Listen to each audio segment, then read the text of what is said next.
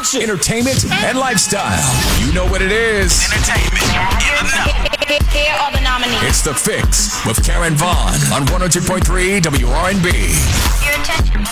If you want a piece of Eagles history, this is how you can get one of their Super Bowl rings.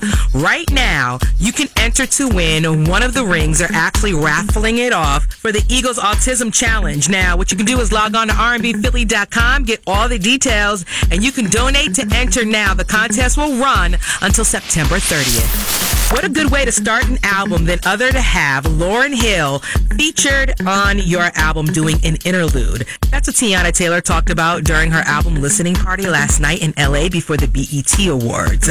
I can't wait to hear the project. Now, they say it's going to drop today, and the title of the project is KTSE. That means keep that same energy. And speaking of energy, I'm sure it will have Lauryn Hill vibes because Teyana loves the Miseducation of Lauryn Hill album, and so do we. Mary J. Blige has already received 2 Oscar nominations, and now she may be time for another. Now, Mary, who just finalized her divorce, is on to bigger and better as she's set to star in a new thriller movie called Body Cam.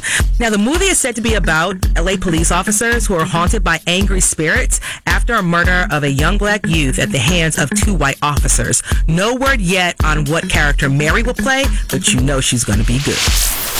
We're keeping Freeway in our prayers. It was reported earlier this week that they have found a kidney for his kidney transplant. Unfortunately, the kidney wasn't usable. Actually, no one can actually use the kidney. But Freeway is in positive spirits, and they're on the search again for a new kidney for him. I did get called for a kidney, and they called me back probably a few hours after that, and the kidney was not usable. So no one got the kidney. I wasn't able to get the kidney. The great thing is I'm starting to get calls for the kidney now, so it feels great. It feels amazing. You know, I appreciate all the prayers from everybody, all the love y'all been showing me, and I'm gonna be good. Inshallah, everything gonna work out. Think free, June 22nd. Meek Mill is still fighting for his freedom. He spoke with The View this week with his lawyer to talk about his recent case and fighting for his freedom and growing up in Philadelphia.